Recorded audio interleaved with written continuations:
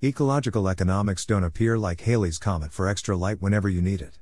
Empires and nations evolved into being for sundry reasons along common economic and geographical principles: live near water sources, build farm-to-market roads, aggregate populations at commercial sales centers, advance technology, consume environmental resources to progress the quality of life. That basic pattern continues to this day when the limits to demographic growth and exploitation of environmental resources have been reached. The Boomer generation was the first in human history to formalize the study of environmental economics, aka ecological economics.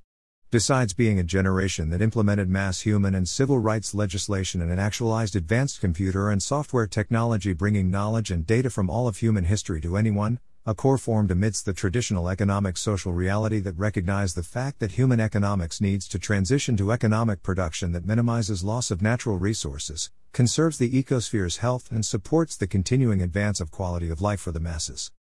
https://islandpress.org/book/ecological economics 2nd edition.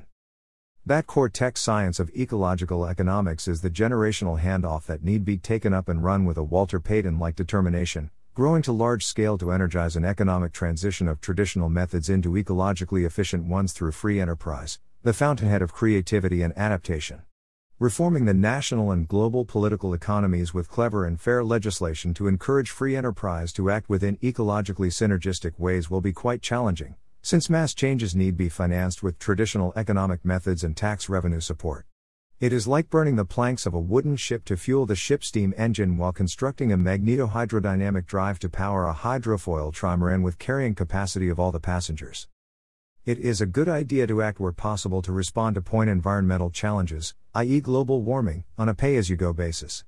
It would be unwise to tie up the political economy with such pursuits that spend trillions of dollars added to public debt while neglecting the foundation problem of non-ecologically sustainable economic infrastructure, ecologically destructive legal paradigms, and as a mass extinction of wildlife and ecosphere progresses actively.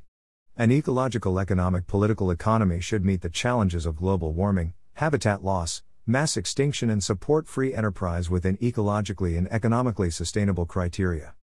Logically, there are two basic options. One is to ignore global ecosphere degradation and count on space science and technology to build new mansions in microgravity for humanity to occupy as the Earth is lost to life. The second is to restore the ecosphere with ecological economics while developing microgravity habitats to expand to.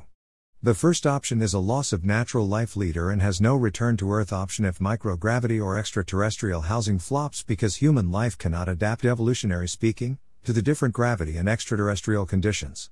The second option keeps the Earth as a viable ecosphere for human and all forms of Earth life for millions of years while space colonization is slowly evolved along ecological economic lines.